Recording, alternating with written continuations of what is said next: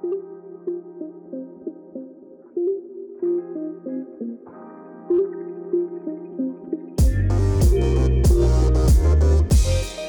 we're going to continue with our journey through the Sermon on the Mount with Jesus' comments on righteousness. As Amanda mentioned last week, Jesus in this section really points out and critiques the way our righteousness can be performative. Ways in which we turn righteous acts, generous deeds into something more about ourselves than about the person we're serving.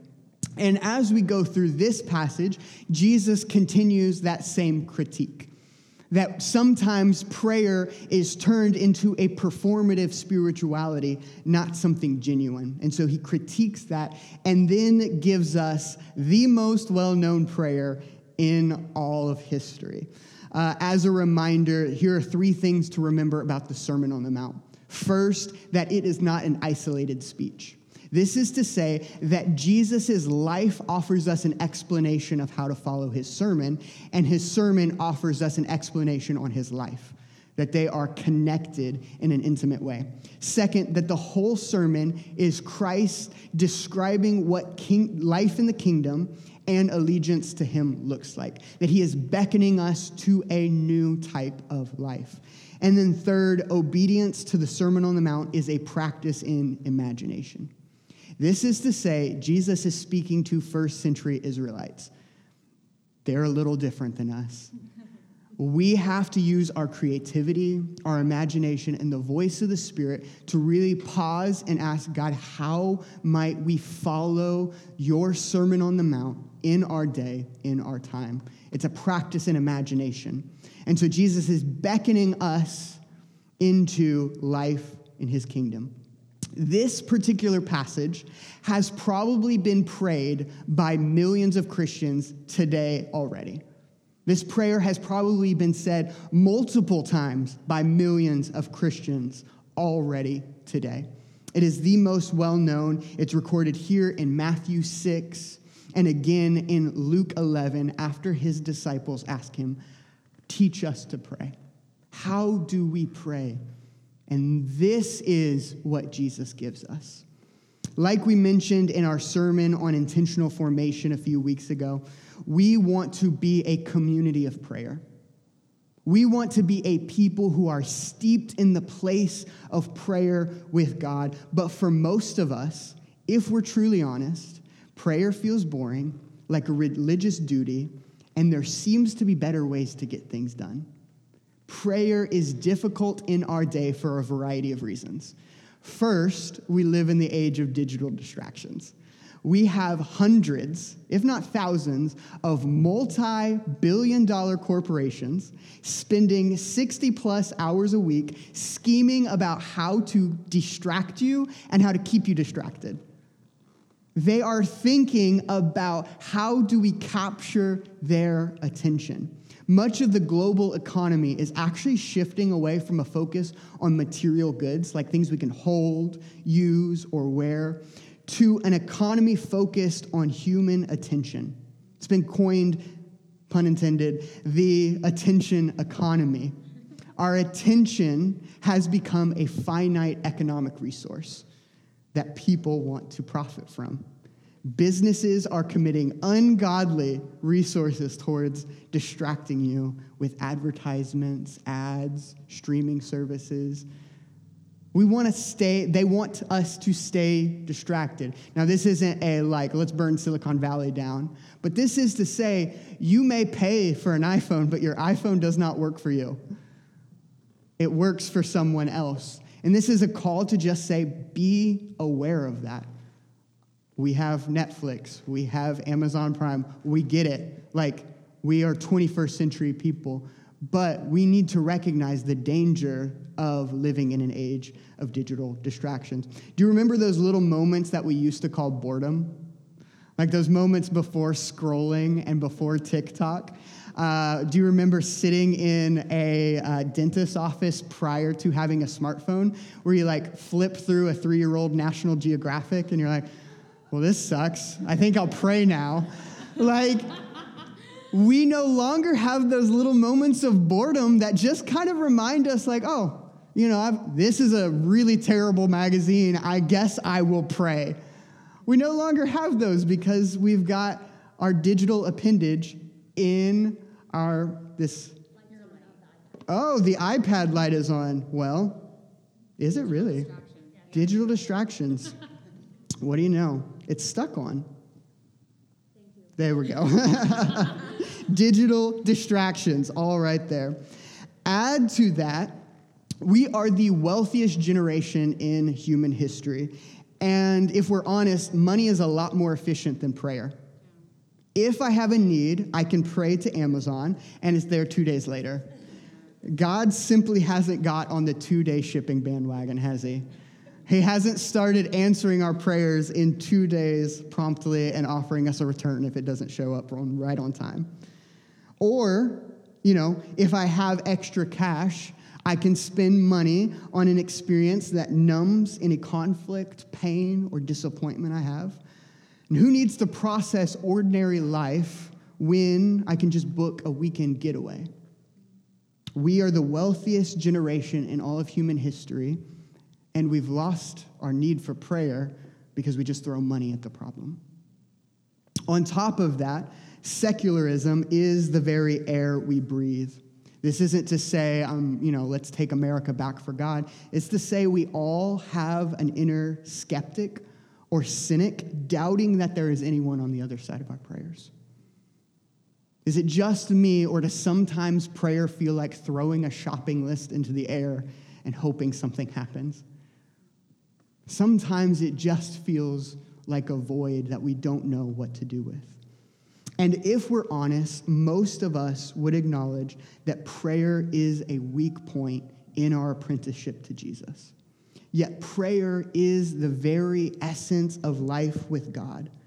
But when we hear prayer, maybe this is just me, but when I hear prayer, I think of 3 older ladies in a church basement on folding chairs with these colorful maps around them, drinking Folgers out of a styrofoam cup and praying for a missionary in Madagascar. Like, that is prayer, but that is a very narrow definition of prayer. And if that's my definition of prayer, that does not fit into the rhythms of life. That doesn't fit into the day in and day out normalcy of my life with God. Dallas Willard, as we've mentioned previously, defines prayer as talking to God about the things we are working on together. It is a collaboration with God to accomplish the good purposes of his kingdom. Jesus interrupts this discourse on righteousness to say, when you pray, not if, not on the occasion, not when you get the chance, but when you pray. I believe Jesus envisions a life energized by prayer for his disciples. And it's even difficult for us to imagine life with God absent of a healthy prayer life. Can you even fathom looking at someone and saying they really know God and them having a 0 to non-existent prayer life? We can't even begin to wrap our mind around it because prayer is so basic to life with God. And so Jesus will go on to explain and talk about life with God, but he begins with 2 misunderstandings of prayer, and then he will go on to give us one of the most profound teachings on life with God in the Lord's Prayer. So quickly, the 2 misunderstandings. First, prayer as a means of public adoration. He covers this in verses 5 and 6. The Israelites that Jesus is talking to are truly people of prayer.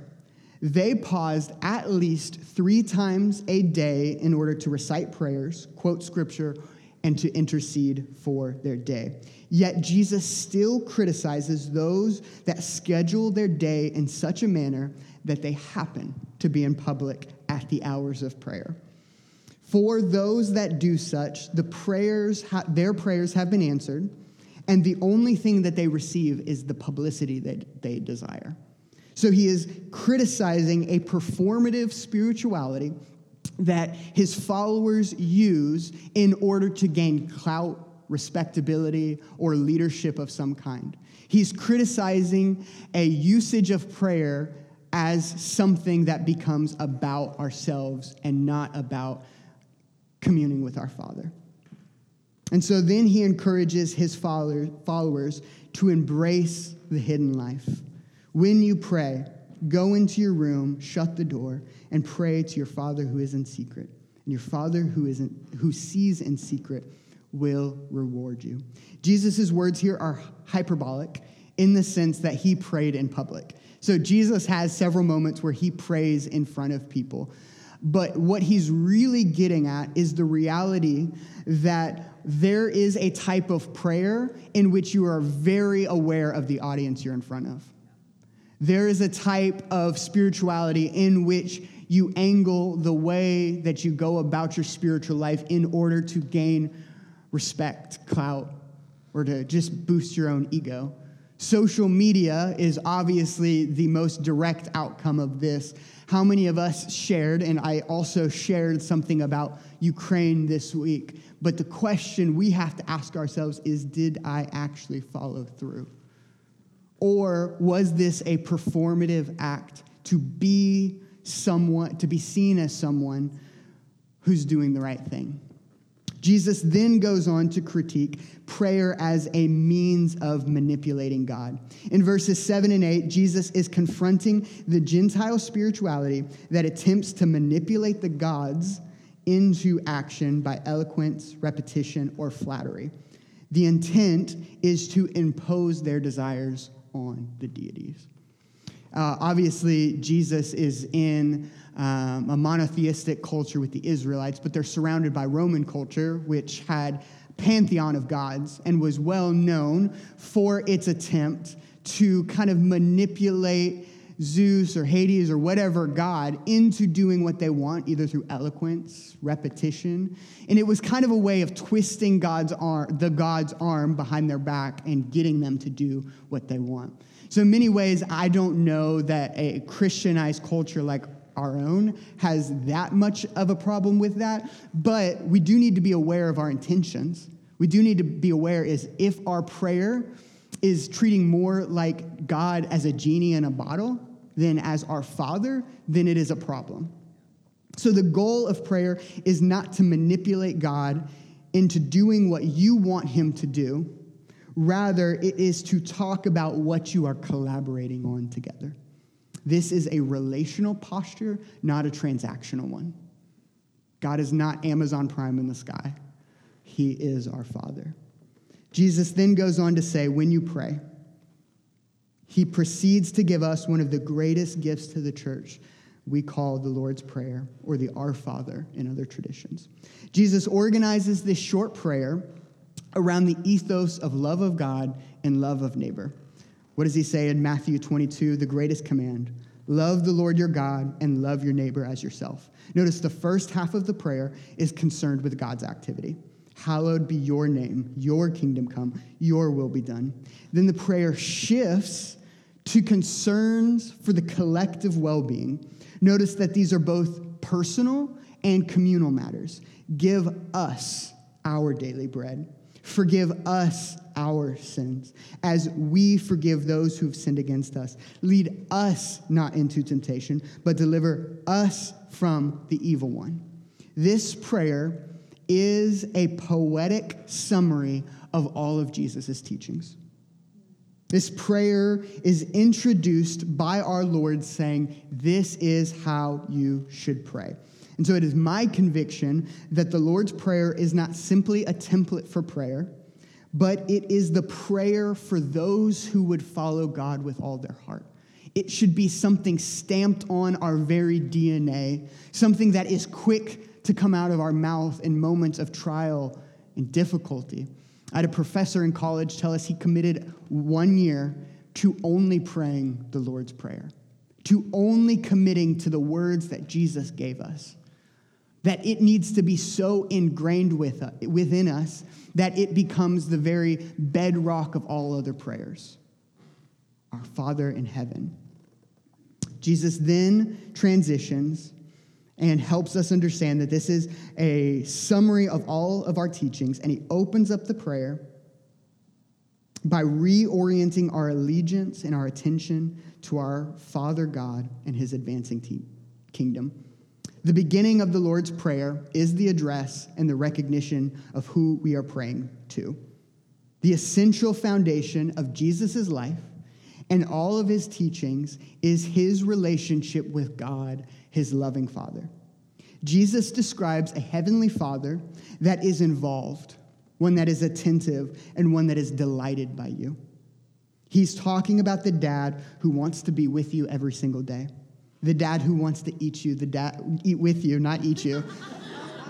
Whew, that would be an uncomfortable situation. He's talking about the dad who wants to eat with you, the dad who wants to spend time with you, the dad who wants to work on what you're working on. Remember how Willard defines prayer, talking to God about the things we are working on together. Now, I have a wonderful earthly father, and in third grade, we were assigned to build a covered wagon, kind of as we were talking about the settlers moving west. And so I come home, and my dad is a craftsman through and through and a perfectionist, and so we got to work.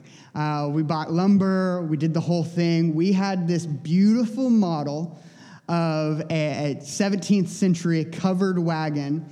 And so whenever I walked with that thing into school the day it was due, I had no right as a third grader to pass this off as my own work. I had absolutely no right in the world to say, this is mine, I did this myself. But yet, it's what I got to do because my dad wanted to be involved with what I was working on. That I was able to do something far beyond my expertise because my father got involved. Now, I have a wonderful earthly father, but with the decades of breakdown in the family units, I recognize that not just a few of us probably carry some deep father wounds. Carry some deep wounds on our soul just around the breakdown of fatherhood in America. And saying our father after your earthly father has molested you is no easy thing to do. To say our father after your dad abandoned you as a teenager is not an easy thing to do.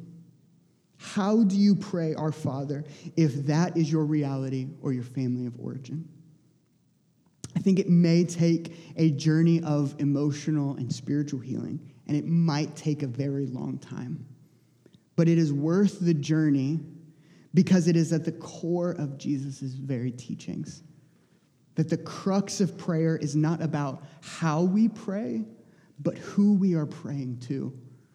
And so as we begin to learn what it is to be a people of prayer, we have to topple the false images of God, and we will begin to understand the joy of prayer. If we imagine our Father as uninterested and aloof, then we will not pray. If we imagine our Father too busy with the affairs of the universe, we will not pray. If we imagine our Father as upset and discontent with who we are, we will not pray. Again, Jesus' whole understanding of prayer is built on the understanding that our God is a loving Father with nothing but good intentions for us. Jesus is inviting us into intimacy with God the Father and encouraging us to love the company of our God, to enjoy being in his presence. The phrase, our Father, reminds us that our God is good, loving, and just, and that we all belong to his one family. Jesus then, in this prayer, moves on to a petition for God to demonstrate his glory. Hallowed be your name. Now, hallowed is not something we say often. I heard Bryce tell Andy she was looking hallowed the other day. It was a weird flex, weird compliment.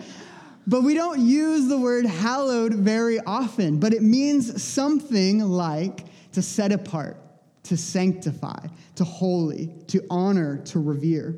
Dale Bruner rephrases the line this way: please make your real identity known, that we and others will recognize and honor you as you really are.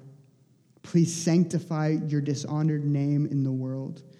This short appeal is asking God to take action on behalf of his reputation.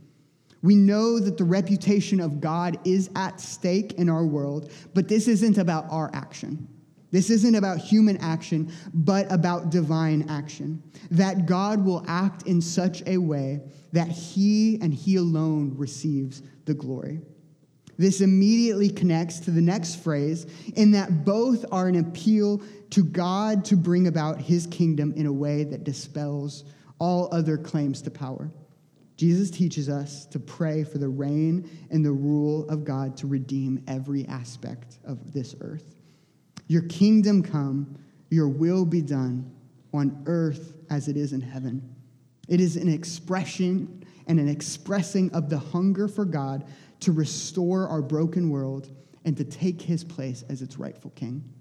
To pray your kingdom come, your will be done on earth as it is in heaven has an impact on the one praying, meaning that our hearts and our lives begin to be reoriented to God's kingdom. And it has an impact in beckoning God to make his kingdom known. For our prayers bend reality in the direction of his coming kingdom. Hallowed be your name, your kingdom come, your will be done on earth as it is in heaven. These petitions are, as Dale Bruner puts it, gospel aches. We ache for the full story of God to be complete. We ache for a city, a humanity, a world, and a universe all under the rule of our King.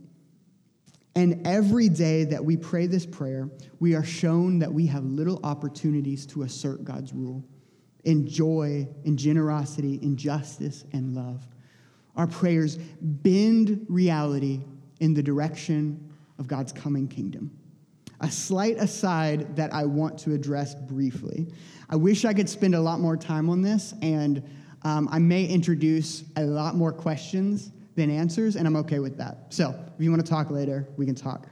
But an unfortunate byproduct of our modern skepticism and sensibilities is we simply do not believe our prayers make a difference. Most of us do not believe that anything will happen, or if we do, we offer cliches to cover ourselves in case something doesn't happen. God, you're in control, though. If this doesn't happen, you're ultimately in control. Or something like everything happens for a reason. Stop saying that. This is me being gentle. Stop saying everything happens for a reason. Because there are things that are senseless in this world. There's evil and brokenness that God, yes, can redeem, but that does not help someone in the midst of it. So stop saying everything happens for a reason. The testimony of scriptures and the teachings of Jesus indicate that our prayers impact the activity of God. That there are some things that won't happen unless we pray. There are some things that will not happen unless we pray. I do not understand the inner mechanisms of prayer, but the consistent theme in Scripture is that God is influenced by the prayers of his faithful. In Exodus 32, Moses intercedes on behalf of the people, and God relents. In Jonah, God's judgment is resolved by the repentance of the Ninevites. In Amos 7, the prophet says twice that God has changed his mind in reference to the people of Israel. Now, I do not believe this changes the character or the nature of God simply by the fact that he has changed his course of action. Simply, the way that he is interacting with his world is influenced by his children's appeals. A parent that collaborates with their child is not changing in their character if they allow the kid to influence how they behave. My dad was not changing his character when he let me put the wheels on the covered wagon. He wasn't changing his character or how he interacted with me by allowing me to set some of the direction of what's going on. I believe if we go, hey, God is going to do what God is going to do regardless of our actions, then in everything that talks about prayer is basically God putting on a charade. So if God is going to do what God is going to do regardless of our prayers, he is just pretending to listen when he was going to do what he was going to do anyway. He has a plan. He has a trajectory for the end of the world and the culmination of his kingdom, but he is interacting and working in our world based around the prayers of his people. If he wasn't, prayer would be a charade that God was going to just do what he was going to do anyway. God is moving and bending reality towards his kingdom based on the prayers of his people. He is moving history towards his good ends. Hallowed be your name. Your kingdom come, your will be done on earth as it is in heaven. Jesus then transitions this prayer from our relationship with God to our concerns of every day and to our relationships with our neighbor. Our attention is drawn to loving our neighbors as ourselves. Give us this day our daily bread. We make the humble request that our daily needs would be provided for, but in using the plural our and not the singular my, our attentions are turned towards our neighbor's daily needs. Now, the meaning behind the term bread is a little obscure, and I read lots of things on this that kind of made it mean a little bit more than I think it means. But I think the simple explanation of it is that historically, both in Jesus' day and in ours, bread is just a daily staple. Except for you gluten-free people. Maybe change it to quinoa or like cauliflower or something. Give us this day our daily cauliflower. But bread is a daily staple for human beings. And it's this simple request: God, would you provide the needs that we have? Would you take care of us day in and day out? Jesus then instructs us to pray for forgiveness and to forgive. In prayer, we are reminded that we are the forgiven people. This line in particular is further commented on by Jesus in the following verses, in verses 14 and 15. For if you forgive others their trespasses, your heavenly Father will also forgive you. But if you do not forgive others their trespasses, neither will your Father forgive your trespasses. Now, Christians and Protestants in particular are uncomfortable with the implications of this. For Jesus' words make forgiveness sound conditional. So you could summarize it as, we are to forgive others, and if we don't forgive others, God won't forgive us. This seems backwards, but it is exactly what God is saying. Our forgiveness of others is deeply rooted in God's forgiveness of us. Scott McKnight offers a really helpful explanation by taking this in 5 points. 1, God has graciously forgiven us of much greater sins. Therefore, we are to forgive others to extend God's grace. If we do not forgive others, we show that we are not forgiven. Forgiven people forgive others, but our forgiveness does not earn God's forgiveness. Even in Christ's prayer, the order is unmistakable, that God's forgiveness comes first and enables us to forgive others. The consequence or the demonstration of God's forgiveness of us is that we are forgiving other people. Jesus offers us this picture of a kingdom of reconciliation, a kingdom of forgiveness. And in forgiving others, we demonstrate that we have truly experienced the forgiveness of God. Now, another quick aside, this is not to say if you have not fully walked in forgiveness towards someone who has harmed you in an incredibly sick and messed up way, that you are walking in unforgiveness with God. This is Jesus saying we are to all be moving towards the place of forgiveness. If you hold trauma and brokenness in your body, Jesus is still beckoning you towards reconciliation and forgiveness. This is not to say that a relationship may be or has to be the way it was previously. This is simply to let go of the offense, to no longer hold it against someone, to bear in mind that your relationship has forever been altered, but that you can still move towards forgiveness. If you are struggling with forgiving someone, this doesn't mean God is holding that as a carrot in front of you. He's holding his forgiveness in front of you saying, until you do that, I'm not going to forgive you. No, he's inviting us into this process of forgiveness. In not forgiving, in harboring resentment and offense, we demonstrate we have a complete misunderstanding of the vastness of God's forgiveness for us. This is to say that kingdom people are forgiving people. You've probably heard of Malcolm Gladwell.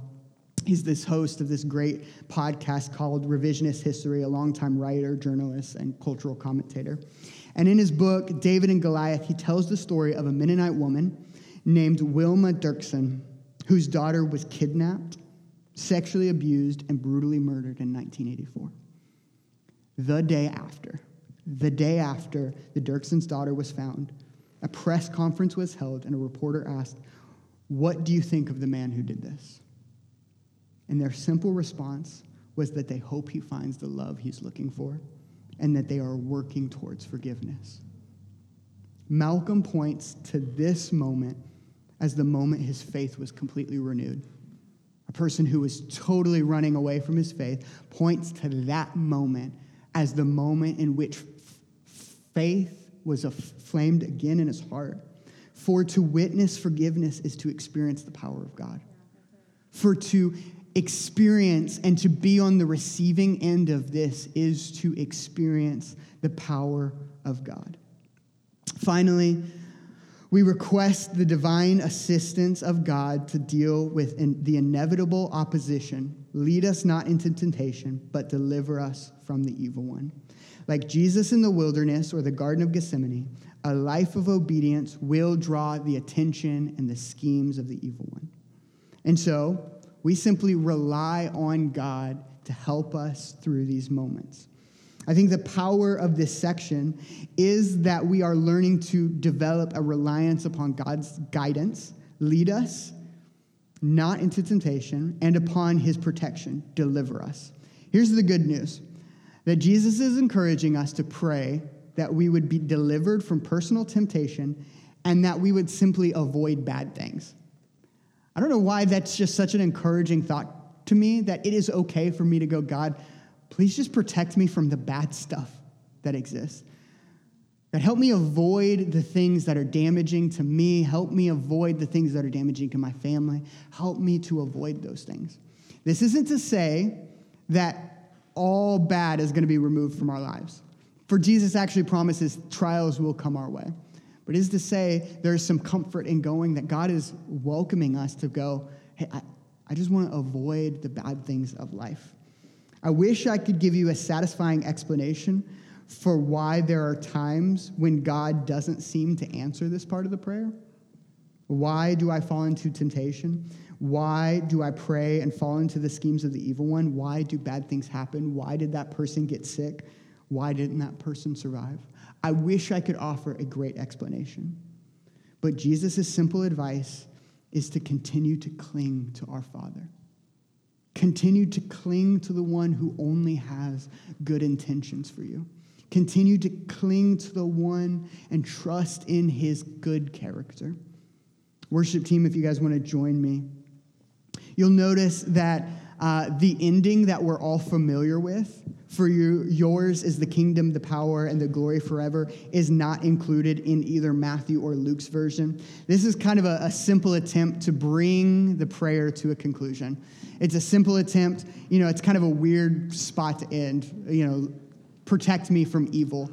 So this is simply an addition later on in church history to just kind of round out the prayer. So, in many ways, this prayer helps us to internalize the most fundamental components of Jesus' teachings while being a daily reflection on who we are called to be in light of Christ. So, 2 spiritual practices that I would invite us into this week. If you don't already, memorize this prayer so that it is embedded on your heart and quick to your lips. Memorize this prayer. In the 2nd century, within the first 100 to 150 years of the church, a manual was compiled on early Christian practice called the Didache.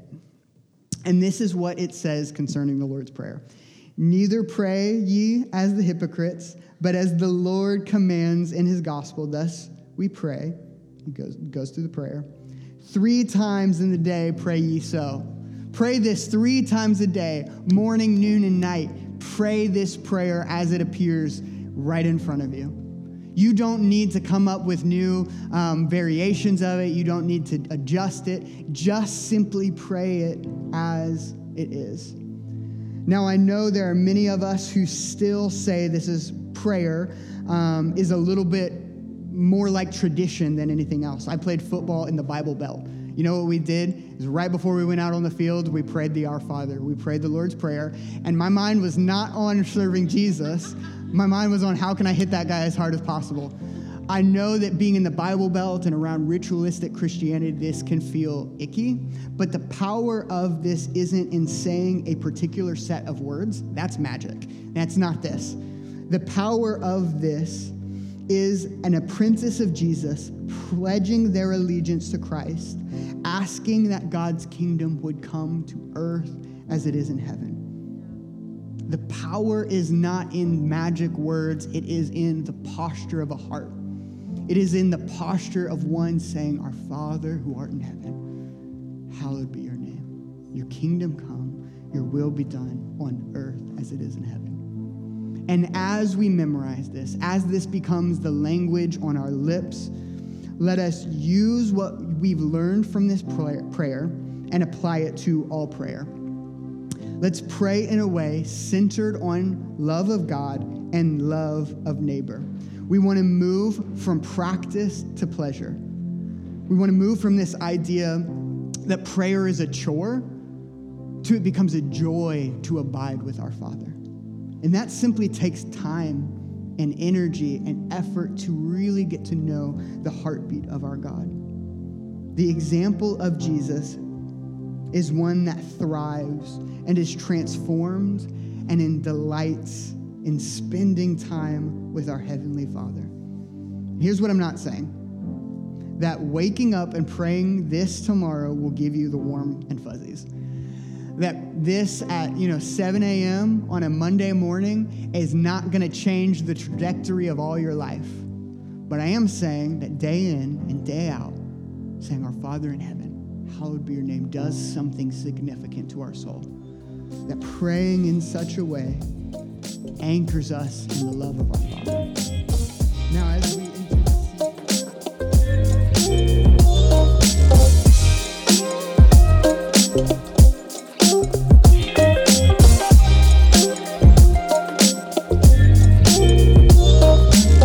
Thanks for listening to the Midtown Church Weekly Podcast. To find out more or to join a church gathering, check out our website at midtownkc.church.